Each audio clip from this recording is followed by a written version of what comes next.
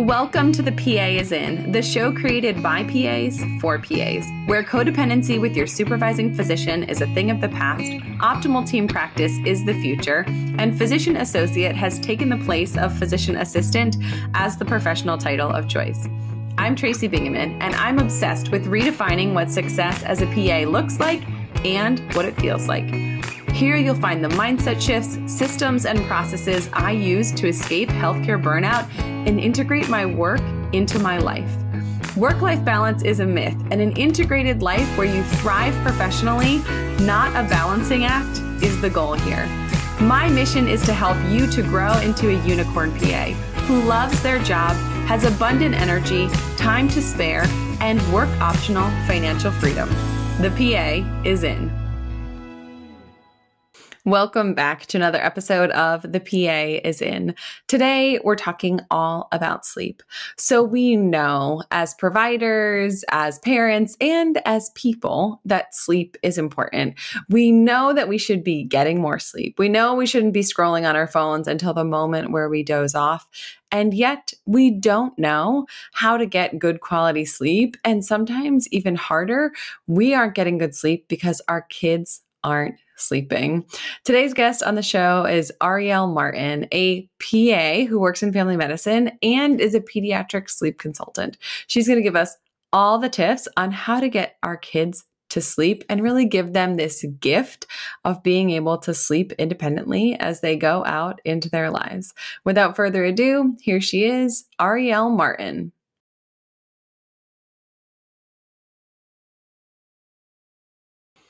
Arielle, welcome. Thank you so much for being here. Thank you so much for having me. So tell us about you, who you are, and what you do.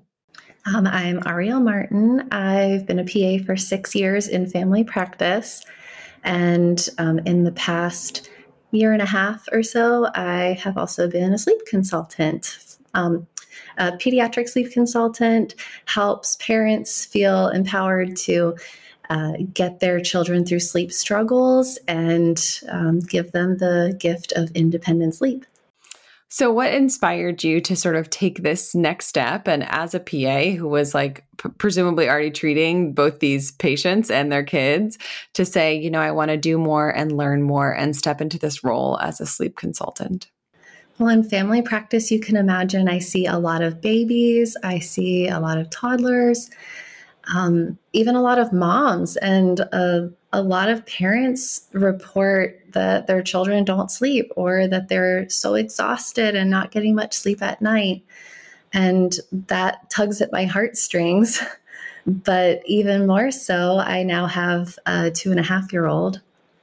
And when she was about 6 months old, I felt like she was a terrible sleeper. And I felt like, I'm in medicine. What is wrong with me? Why can't I get my own child to sleep? I'm over here taking care of babies every day. So what am I doing wrong? But it turns out this is stuff they don't teach you in PA school. No.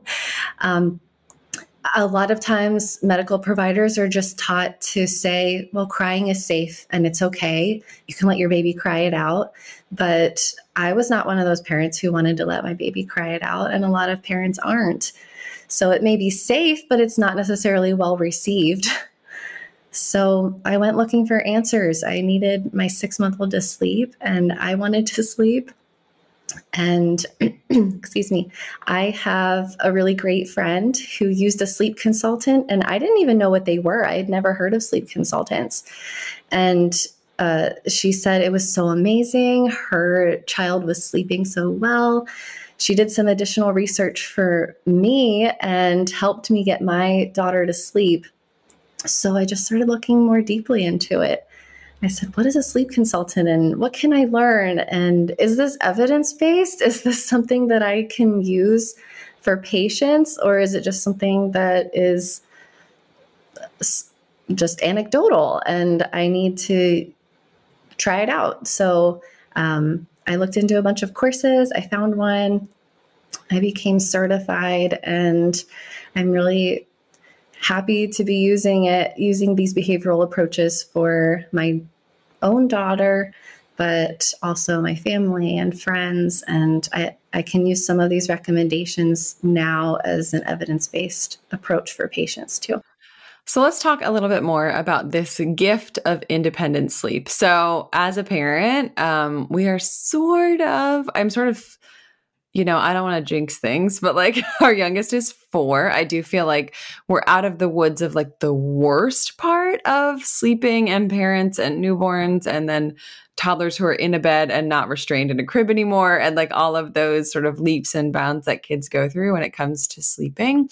So talk to me about boundaries, how we can encourage that independent sleep in our kids, and what we can start to do just in general to foster that independence and them sleeping without us needing to be there or, needing to be there throughout the night. Yes, it is truly a gift. I believe it's such a beautiful gift to give our children, and they can carry these skills for years. But boundaries, I'm so glad you mentioned that word boundaries. They're very important in the parenting realm, but especially with sleep. Whether it's sleep or behavior, I think the biggest thing that we need to do is be consistent. So a couple things that we can try is sometimes we might think our children are manipulating us or we feel out of control. And I really hate those terms because there's a quote I love, and I have no idea who originally said it, but it's, children aren't giving us a hard time, they're having a hard time. And I love to remind parents of that. And I love to remind myself of that. I have a toddler. So I can't take credit for that saying, but I do love to use it. But the point is, children like structure. They need strong expectations. They don't like to feel like they're in control. So when they feel in control of a situation, it breeds chaos. And that just becomes this almost unbearable cycle of just perpetuating that chaos because we don't know how to respond when there's chaos. So the biggest thing is we need to have a plan, a solid plan. We need to set up those expectations for our children and for ourselves. And then we need to deliver on that plan very consistently. So one important boundary, you mentioned your child may or may not stay in their bed because they're not confined to a crib. So as an example, let's talk about that. Not only is it the safest place for a child to be in their own safe sleep space, but it's helpful for sleep all around for us and for them. So we need to set up that expectation for our child that they're going to sleep in their own bed, maybe in their own room, maybe sharing with a sibling. It doesn't matter as long as they're in their own safe sleep space. But when they leave their bed, how are we going to respond to that? It needs to be appropriate and it needs to be consistent. So let's say your child leaves their room and they come to your room wanting to get into your bed maybe because they are afraid of a monster or a bad dream, something scary. So do you let them stay in your room? Do you get out some monster spray? We've started to hear about this monster spray lately. Do you search the room for monsters to show them or to look for them and make sure their room is safe? I like to stress what type of messaging that sends to the child. If I were that child and my parents pulled me into their bed and maybe even whispered a little, oh, well, mommy will protect you. I might be learning that it's only safe in my parents' room or it's only safe in my parents' bed. I might learn that my room is not safe and I should be afraid of my room. So maybe there really is something scary in my room and my parents need to protect me from it. We don't want to send that message. We want our children to believe that their room is safe because it is. It's true. Or maybe if we're searching for monsters or we're spraying monster spray to repel the monsters, then maybe I just learned that monsters are real, even though my mom might have said they're not. And maybe monsters are something we need to repel, and I need to be protected from monsters. So I may either get that message or I might just be confused. Are they real or are they not? What you're telling me is not matching what you're doing. So what we need to do is change that messaging for our children. So if a child comes into my room and says, I'm afraid of a monster or a bad dream, then what I need to do is validate my child's feelings. It's okay to feel scared sometimes. And sometimes dreams do make me feel scared. I get scared sometimes too. But then we need to give them confidence and help them feel safe and know that they're safe and confident in their sleep. And confidence is contagious. We know that. Our anxieties sometimes get pressed onto our children, and our confidence does too. So that confidence comes from telling them monsters and bad dreams are just stories. And then we walk them back to their room. We tuck them in, we kiss them goodnight, and we leave the room. We instill that confidence. We're consistent. They know that they're safe. And if everything we tell them is true and the messaging we're sending them is consistent, they have no reason to believe that what we're saying is not true. So sometimes that kid, especially after a bad dream, might need an extra hug or two, or they might have some questions they want to ask you, but we don't want to keep this conversation too long at night. I mean, how much do you absorb in the middle of the night? Not much. And it's absolutely okay if they need an extra hug or two. We want to give them what they need and give them that connection, but then we need to leave the room and let them know that it's safe for them to be alone there. So my biggest thing is, I know I went on a bit of a tangent there, but the moral of the story is we really want to be consistent with our messaging and our actions, and they need to match. And that's a big thing about starting to set healthy boundaries for our kids. This episode of The PA is In is brought to you by Medthusiast. They are my go-to source for hilarious, adorable medical apparel.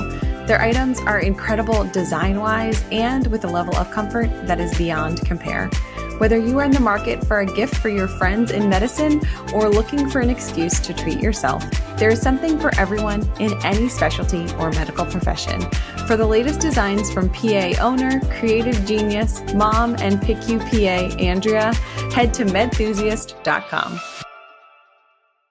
And I think this is a rude awakening. Haha. No, I actually did not mean to say that.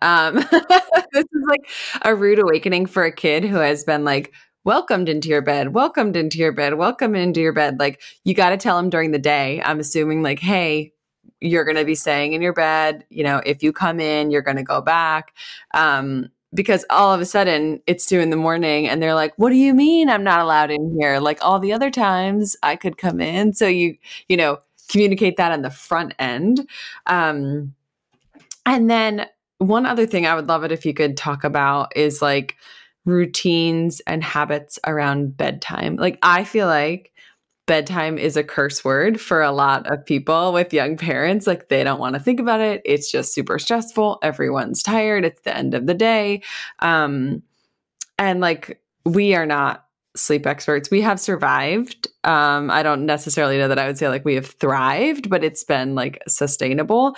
But one thing that I have, our kids, like no matter what we're doing or where, who's over, what's happening, we've been doing this since my stepsons, who are now 20, were young. We would say, I don't know where this came from, but we would just say time for, and our little kids would say BED. And they would know that like, that would mean like, we're going to clean up what we're doing. We're going to start our bedtime routine. And like, it's been this like fun way to kick off bedtime. What tips do you have relative to like the routine or habits or making bedtime feel less like torture for parents? I love that conversation. I'll go back just a second because you said it. You mentioned that coming into your bed, that does start with daytime. I totally agree. You need to set up those expectations long before a bad dream or monsters happen. They need to know exactly what to expect, and then you enforce that. Yes, absolutely. But bedtime routine is really important. There actually was a study done. It was either 2007 or 2009, but it was within the last 15 years. And they were actually studying bedtime routine as an intervention to see if it helped overnight awakings or sleep onset, which is how long it takes to fall asleep. And it did have statistically significant benefits. It was a difference of a couple of minutes. So I wouldn't say that it was hugely clinically significant. But the biggest thing that they found was actually, I think it was a secondary data point that they were looking for, but it showed that it improved mothers' moods. And I think that's a huge benefit that we can really look into further in research. And I hope there is a lot of future research on that. But they used a standardized scale called the POMS scale. And they found that mothers, after implementing a consistent bedtime routine, it was simple, it was basic, but it was consistent for 2 weeks. It only took 2 weeks. These moms were reporting less anger, fatigue, confusion, and tension. And I think that alone can make bedtime routines worth it. Whether it's actually helping their kids sleep better or not, I think that the maternal mental health side is a huge benefit that we overlook. So, yes, bedtime routines are important. And maybe an example of one would be feeding, which I always encourage to be at the beginning of a bedtime routine if it's an infant, for example, so that we're losing that feeding to sleep association. Toddlers, it's a little bit different. But feeding, bath, lotion, pajamas, brush teeth, then you might read a book or two. They don't have to be long books, just board books. And then we have bedtime prayers in ours. That might not work for every family, and then a song. I think a song really helps take that tension of getting into your crib out, and it can be a pleasant surprise for a kid who's new to a bedtime routine. And it's really soothing to hear your mom or your dad or your parents sing a goodnight song to you, maybe just Twinkle, Twinkle. I like that as the last step of a bedtime routine. And then put your baby or your child in bed, kiss them goodnight, say a very simple goodnight phrase. Ours is night, night. We love you so much. And then white noise machine. If you choose to use a machine, turn off the light and leave the room. It needs to be very consistent in the order you do it so that your child, again, doesn't have chaos. They know exactly what to expect and when, and it lets them wind down. I will say that toddlers need a little bit longer to wind down. So bedtime routine might need to be at least 30 minutes for a toddler. They need a little more time. Yeah. Our phrase at our house is good night. I love you. I'll see you in the morning, because we had one kid who was very like, when will I see you again? Like he had lots of questions about like, is this forever? And like I was like, no, like we will see you in the morning. So I kept saying, we'll see you in the morning. And then it turned into good night. I love you. We'll see you in the morning.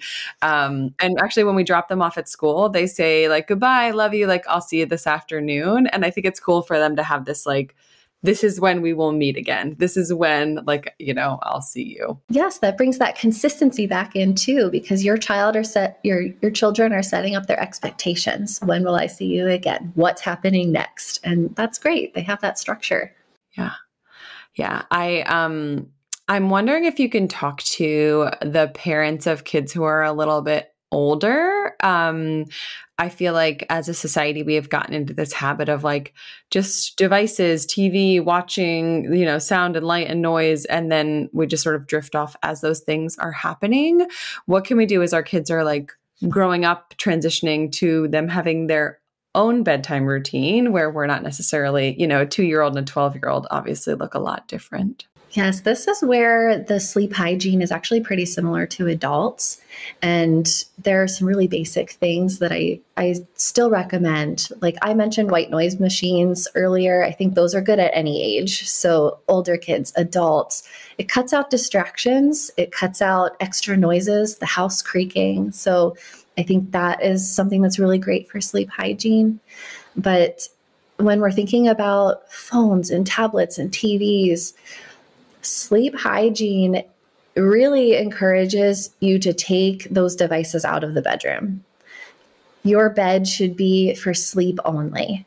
It should not be a place where you're doing homework. It should not be a place where you're doing stimulating activities for your brain, or even having brightly colored painted walls.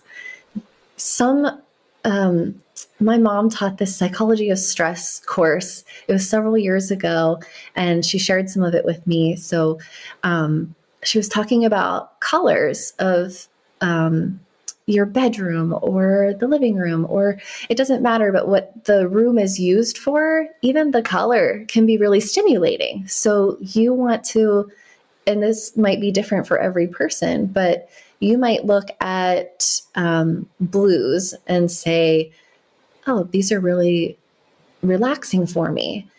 Someone else might look at blue and say, this color makes me really happy and feels bright to me. So if that color feels really bright to you, then it might not be the best color for your bedroom. And I think that's something we think about with older kids, because older kids, they love to have their room decorated and have fun colors in their room. It might be a bright pink even. And that might just be a really good conversation point to have with those older kids, where you're looking at colors and say, what color feels really calm to you? What color feels really happy to you? And it's a fun activity, but then you can translate that into their room decorating too. Tablet wise, TV wise, of course, we want to keep that stuff out of the bedroom, but then we might also think of bedtime routines, like you mentioned. So really, screen time should not be happening probably after dinner time, really, if we think about it. Now, that's not realistic for a lot of families, because sometimes that's the only time they have screen time, and they still want to give their kids a little bit of screen time. Of course, we know as PAs, recommendations are really less than 2 hours a day. So for families who do want to let their kids have some screen time, and it's after dinner, I'd recommend it be like right after dinner, and then try to keep the lighting a little less dim as you get closer into the evening. You really want to set that mood for your mind to start winding down before bedtime. Might do some or encourage your kids to exercise during the day, because that helps with our body's readiness for sleep. And that's important for adults too. We know that exercise has so many benefits. It's great for endorphins. It makes us happy. It gives us energy during the day. But we sometimes overlook how much it can really help our sleep quality too. And then blackout curtains are a great idea for any age as well. Caffeine. So older kids like soda. They're finally allowed to drink it. And all these Starbucks drinks now that teens are into, and even adults. I think it's really important to limit that caffeine as a rule, but especially we want to make sure they're not drinking much caffeine in the evenings, or any, preferably. Yeah. And I think like as your kids get older, talking to them like, hey, you see them in the morning, they're like, I'm exhausted, I couldn't sleep. And if they had a Starbucks the day before, you sort of say like, hi, I wonder why that was. Like, how did you feel? Like, why do you think you couldn't sleep? And if you can identify like with them that trigger, like, oh, a latte at 5 p.m. is probably not a great, not conducive to restful sleep. Great. Okay. Like they start to put those connections together so that they get, because someday they're 25 and you're not calling them like, don't drink coffee after dinner, like they have to be an adult who can function and sleep and, figure those things out on their own. Yes. We need to encourage that autonomy and critical thinking in our kids. Yeah. So I've heard you share that poor sleep is not just part of being a mom, part of being a parent. And that is a myth. And I think that as moms, we're terrible at this, right? Like we're propagating this own myth about ourselves and about how motherhood, just like, oh, you had kids, like you're just never going to sleep again. So how can we debunk this myth or encourage the moms or parents listening that like, that's not actually how it has to be? It's so true. I think society just tells us, okay, you have kids now. You're never going to sleep again. Good luck. And you might sleep when they're 18, but you still won't sleep because you'll be worried about them because you're going to leave. Yes. So then we're just thrown to the wolves. And why do we have to believe that? I hate that we have to believe that because we don't. But I think it's really simple, and we really just need to change the narrative and reframe it. I tell sleep clients all the time, things are hard right now. You're exhausted. You just want the absolute best in the world for your child. And you can and you will sleep better. And then we work through that together. So I think we just need to tell all the parents out there that you can be a parent and set healthy boundaries and have positive, gentle parenting styles and feel well rested and fulfilled all at the same time. You can have all of that at the same time. And if we change that narrative and we change or reframe the way that we're viewing parenting and sleep as a society, I think we can change that. Yeah, yeah. And if as moms, we start to say things like, I set boundaries and my kid now figured out how to sleep in their bed and I am sleeping through the night, like other moms telling moms, like, it's okay and I feel good, is going to encourage people like, oh, there is a way that this is sustainable and achievable for me and for my family. Yes. And that's what happened to me. I had that friend who just said, my kid's sleeping great now. Let me help you. And we can help each other. Yes. Yeah. That encouragement, that community, that even just understanding, first of all, you're not the only family, parent, kid who is struggling with this. Second of all, there are resources and answers, and it does not have to be like this, because I personally I'm someone who, on that score of like stress and, all of these things, when my kids aren't sleeping, if I'm not sleeping, I am not at my best. Like, I am emotionally labile. Like, someone can say like, hey, you forgot this. And I'm like, like I just like can't, I'm sobbing. I'm so emotional. If I'm on the phone with my mom and I start crying, she's like, do you need a nap? Like, is it just like, I have as a kid needed a lot of sleep. As an adult, I still need more sleep than average. So that being said, how much sleep as adults, if you can speak to this, are we supposed to be getting? And also, how can we improve our own sleep habits? Because I am very great at no screen time for my kids. They get to bed and immediately I turn on the TV. Yes. So as adults, it's hard because I think there have been so many different studies and resources. And a lot of times they say, oh, adults need 8 hours, or maybe they need 6 hours, or they need 10 hours. And I think it really just comes down to the person. So I think that's really individualized, and we can read the studies all we want, but we're going to have to come to our own conclusions on how much sleep we actually need to feel like ourselves and to feel productive and to feel well rested. But as far as sleep habits go, it really is very similar to kids, what we need, even though we feel like, well, we're adults now. We can do whatever we want at night. There are no rules for me. I make the rules. Yeah. Yeah. But caffeine is a big one. But also, I think a lot of times as adults, we might go out on dates even after our kids go to bed, and having big meals or alcohol even in the evening. Some people say they get sleepy with alcohol, but it actually does interrupt sleep. And big meals, when your body is focusing on digesting a large meal, it's not quite as ready to go to sleep as it might be if you had just a bedtime snack, but your dinner was earlier. So we might even want to schedule our days and our dinners to not be at 8 p.m. like some of us might be used to. Blackout curtains, white noise machines, those are all really great for our sleep hygiene as adults too. But I think one of the biggest struggles we have, we're PAs. We know sometimes PAs work 24-hour shifts, or sometimes they're working nights.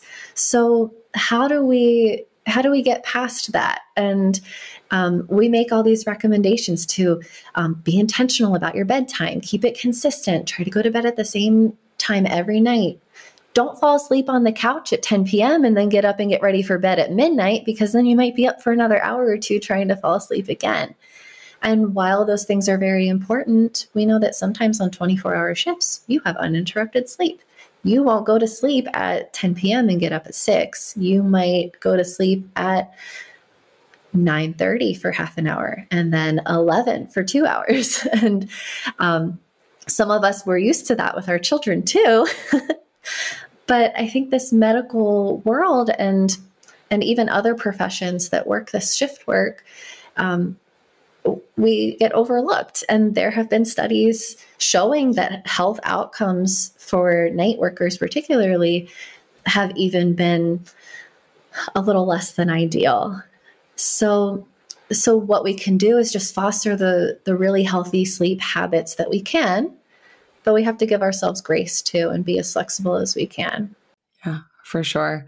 One thing that I really like when you said no screens in the bedroom, I was like, oh, we're doing that so well, except my phone, right? So I don't know exactly when this happened as a society that we like forgot alarm clocks existed on their own. And we think we have to use our phone as an alarm, which for me is super unhealthy. Like if my phone is in my room, I'm almost certainly looking at it. And if it is the alarm, then as soon as I turn the alarm off, then I just like accidentally end up spending 20 minutes on my phone. So other than like phone, alarm clock, that kind of stuff, like what should an adult bedtime routine look like, or what could it look like? Great question. So I think that I'm one of those people who needs a little more time to wind down. So I've been guilty of scrolling my phone and Facebook at night because I've used my phone as an alarm clock, but we do have a normal alarm clock in our room. So that is something very important that you brought up, that our phones do not need to be in our rooms. But we do feel like we're disconnected. Or what if someone calls me at 3 a.m.? But how often does someone call you at 3 a.m. if you're not on call?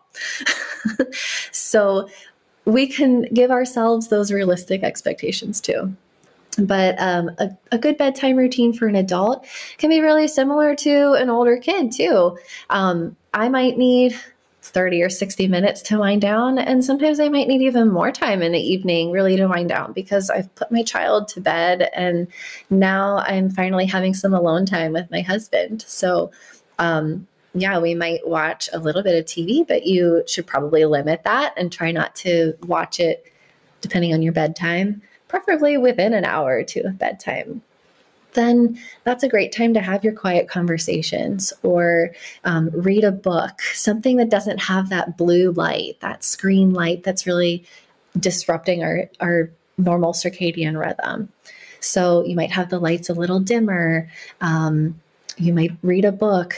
I think, I could be wrong, but I think the Kindles have, they don't have that blue light. I think the screens are different. Yeah. So I think the new ones have like a screen that's not as disruptive. Yeah. Yeah. So I think those could be a good idea if you like to read on something with a light.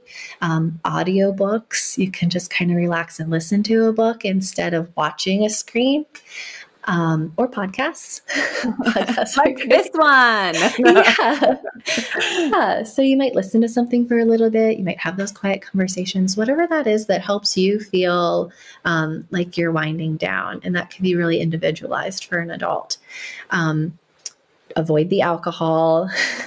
And then once you're ready, then you go and do your skincare routine. You do your teeth brushing, your shower, if you're a nighttime shower. It helps me wind down for the night. It helps me feel relaxed, but others feel really stimulated by it and they need that morning shower. So no judgment here. It has to be individualized.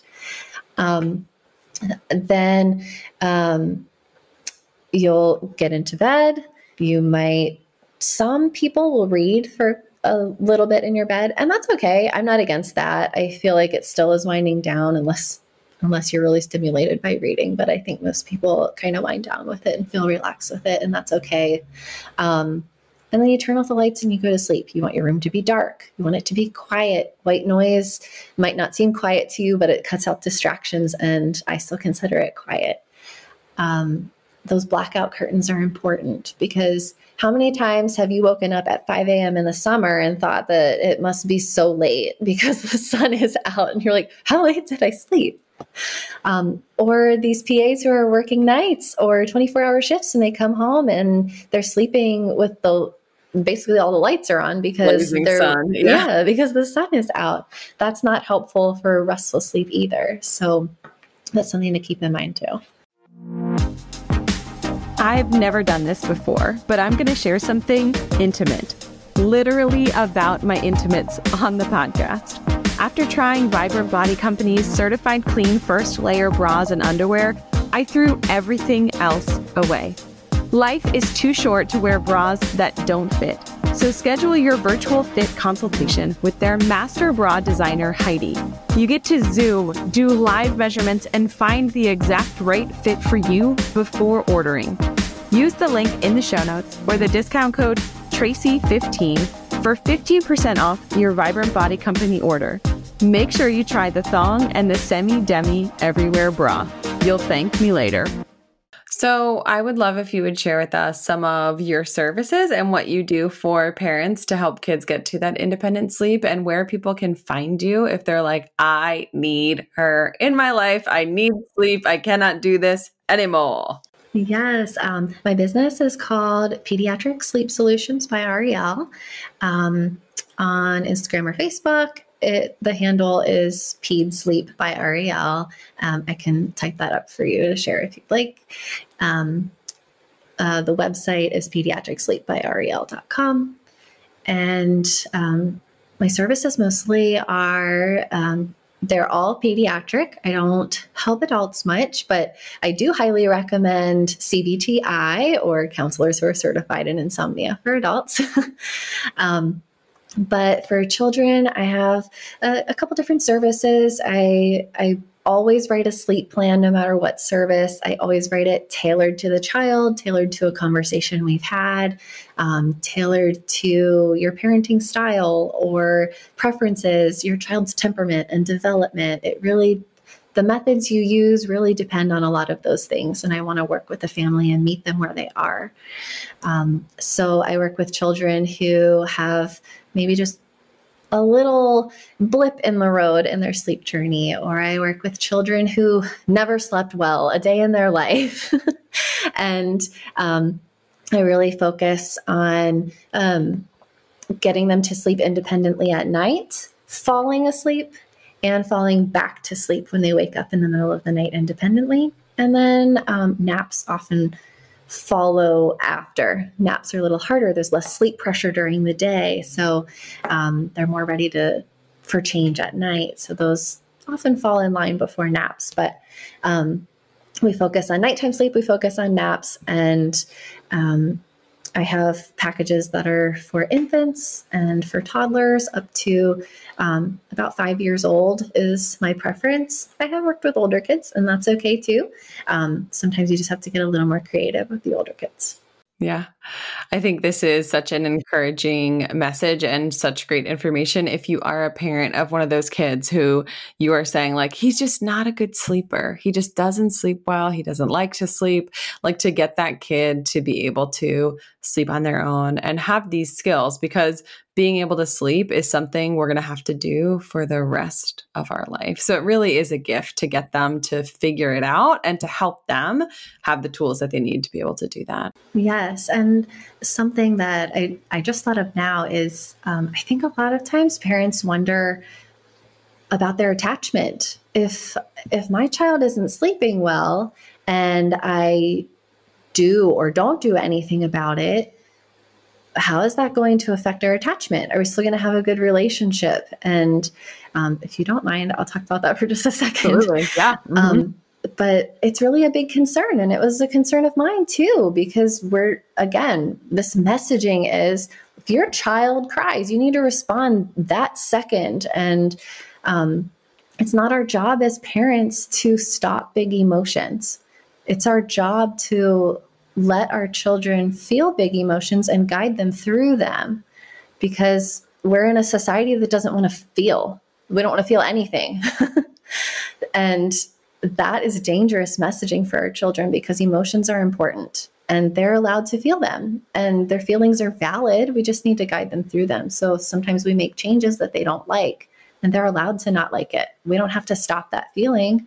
We just have to show them consistency and love them through those feelings. But there have been studies looking at attachment, long-term studies and short-term studies. And all of them have shown that there is absolutely no statistically or clinically significant difference at all, whether you intervene or not, whether you do any gentle sleep training methods, whether you do cry it out, or whether you don't do any intervention. There's no difference in the parent-child attachment at all. So I think that that's really encouraging because we don't have to say that there's one answer that fits every family. We don't have to say you have to do this or you can't do that. We can really encourage parents to do what feels right for their family. Yeah. And each kid is different. Like we've had multiple kids, so each of our kids have needed different levels of support or redirection when it comes to both feelings and sleep. And I do, in my personal experience, I think there is some correlation between like the emotional ones and the ones who don't sleep well. Like they're just like, we have a couple of kids who are just more sensitive than other kids. But that study is so like, I wish someone had told me that years ago. Like essentially that study just made me feel like they're going to be fine. Like you could totally mess this up. You could be inconsistent. You could try to cry it out and then give up and try again. And like in the end, it's going to be okay. Yes, it is going to be okay. But there is some scary data too that shows the longer mothers were awake, and it was one study in particular, the longer mothers were awake tending to their infants, I think it was at 3 to 6 months postpartum, the longer they were awake tending to their infants, the lower the mother's perceived attachment was. Oh, okay. So this brings into play, again, the maternal mental health that we overlook. That's so important. We need to support these moms. And I never want a mom to feel like they're less attached to their child because they're not sleeping. Sure. Yeah. Yeah. And, you know, as a mom, I think we put a lot of pressure on ourselves to get it just right. And we do in our minds say there's one right way to do this and I've got to find that way. Well, turns out there's no right or wrong answer. It's not a multiple choice question of like, what does my kid need? Select A, B, C, or D, and figuring out what they need in this season, but also what you need. So sometimes your kid like could care less if they're sleeping and you're like, I need them to sleep because I need to sleep so I can function to take care of them and to see patients and to show up well in the world. It's just such an important thing that I think we discredit. We say like, oh, I'm stressed and overwhelmed. Like I'm going to do more. I need to do more to get caught up, when really what we maybe need to do is like go to sleep. Yes. And how much better do we show up for our kids during the day when we're well rested? Yeah. Yeah. We are a more patient, better version of ourselves when everyone got some freaking sleep last night. It's just better. Yeah. It is so much better. Awesome. Aria, well, thank you for coming on the show. I think this is going to be so pertinent and so helpful to all of the listeners who tune in, the encouragement that they needed, and also the reminder that like to keep working on this because it is worthy of our time and attention and that it's really valuable to us and to our kids. Thank you so much for having me. I love talking about sleep. Oh my goodness. What an important reminder that I want to send my kids out in the world with the ability to sleep, with the ability to know what good sleep hygiene is and to understand the importance of this rest and recharging of our brains and our bodies. I am so happy to be able to share information like this with you, which will hopefully help you and your kiddos to sleep better. That's all for today. I will see you next time on The PA is In. Congratulations, you've just joined an awesome club. By listening to a full episode of The PA is In, you are officially on the Unicorn PA team. Welcome aboard. What most team members do is they subscribe to the podcast because that allows them to automatically get the latest episode of the show. The life of your dreams exists on the other side of taking action. Keep making small shifts and keep getting better. Your life will improve, your career will soar, and you will have the confidence you need to create your own success. I will see you in the next episode. This PA is out.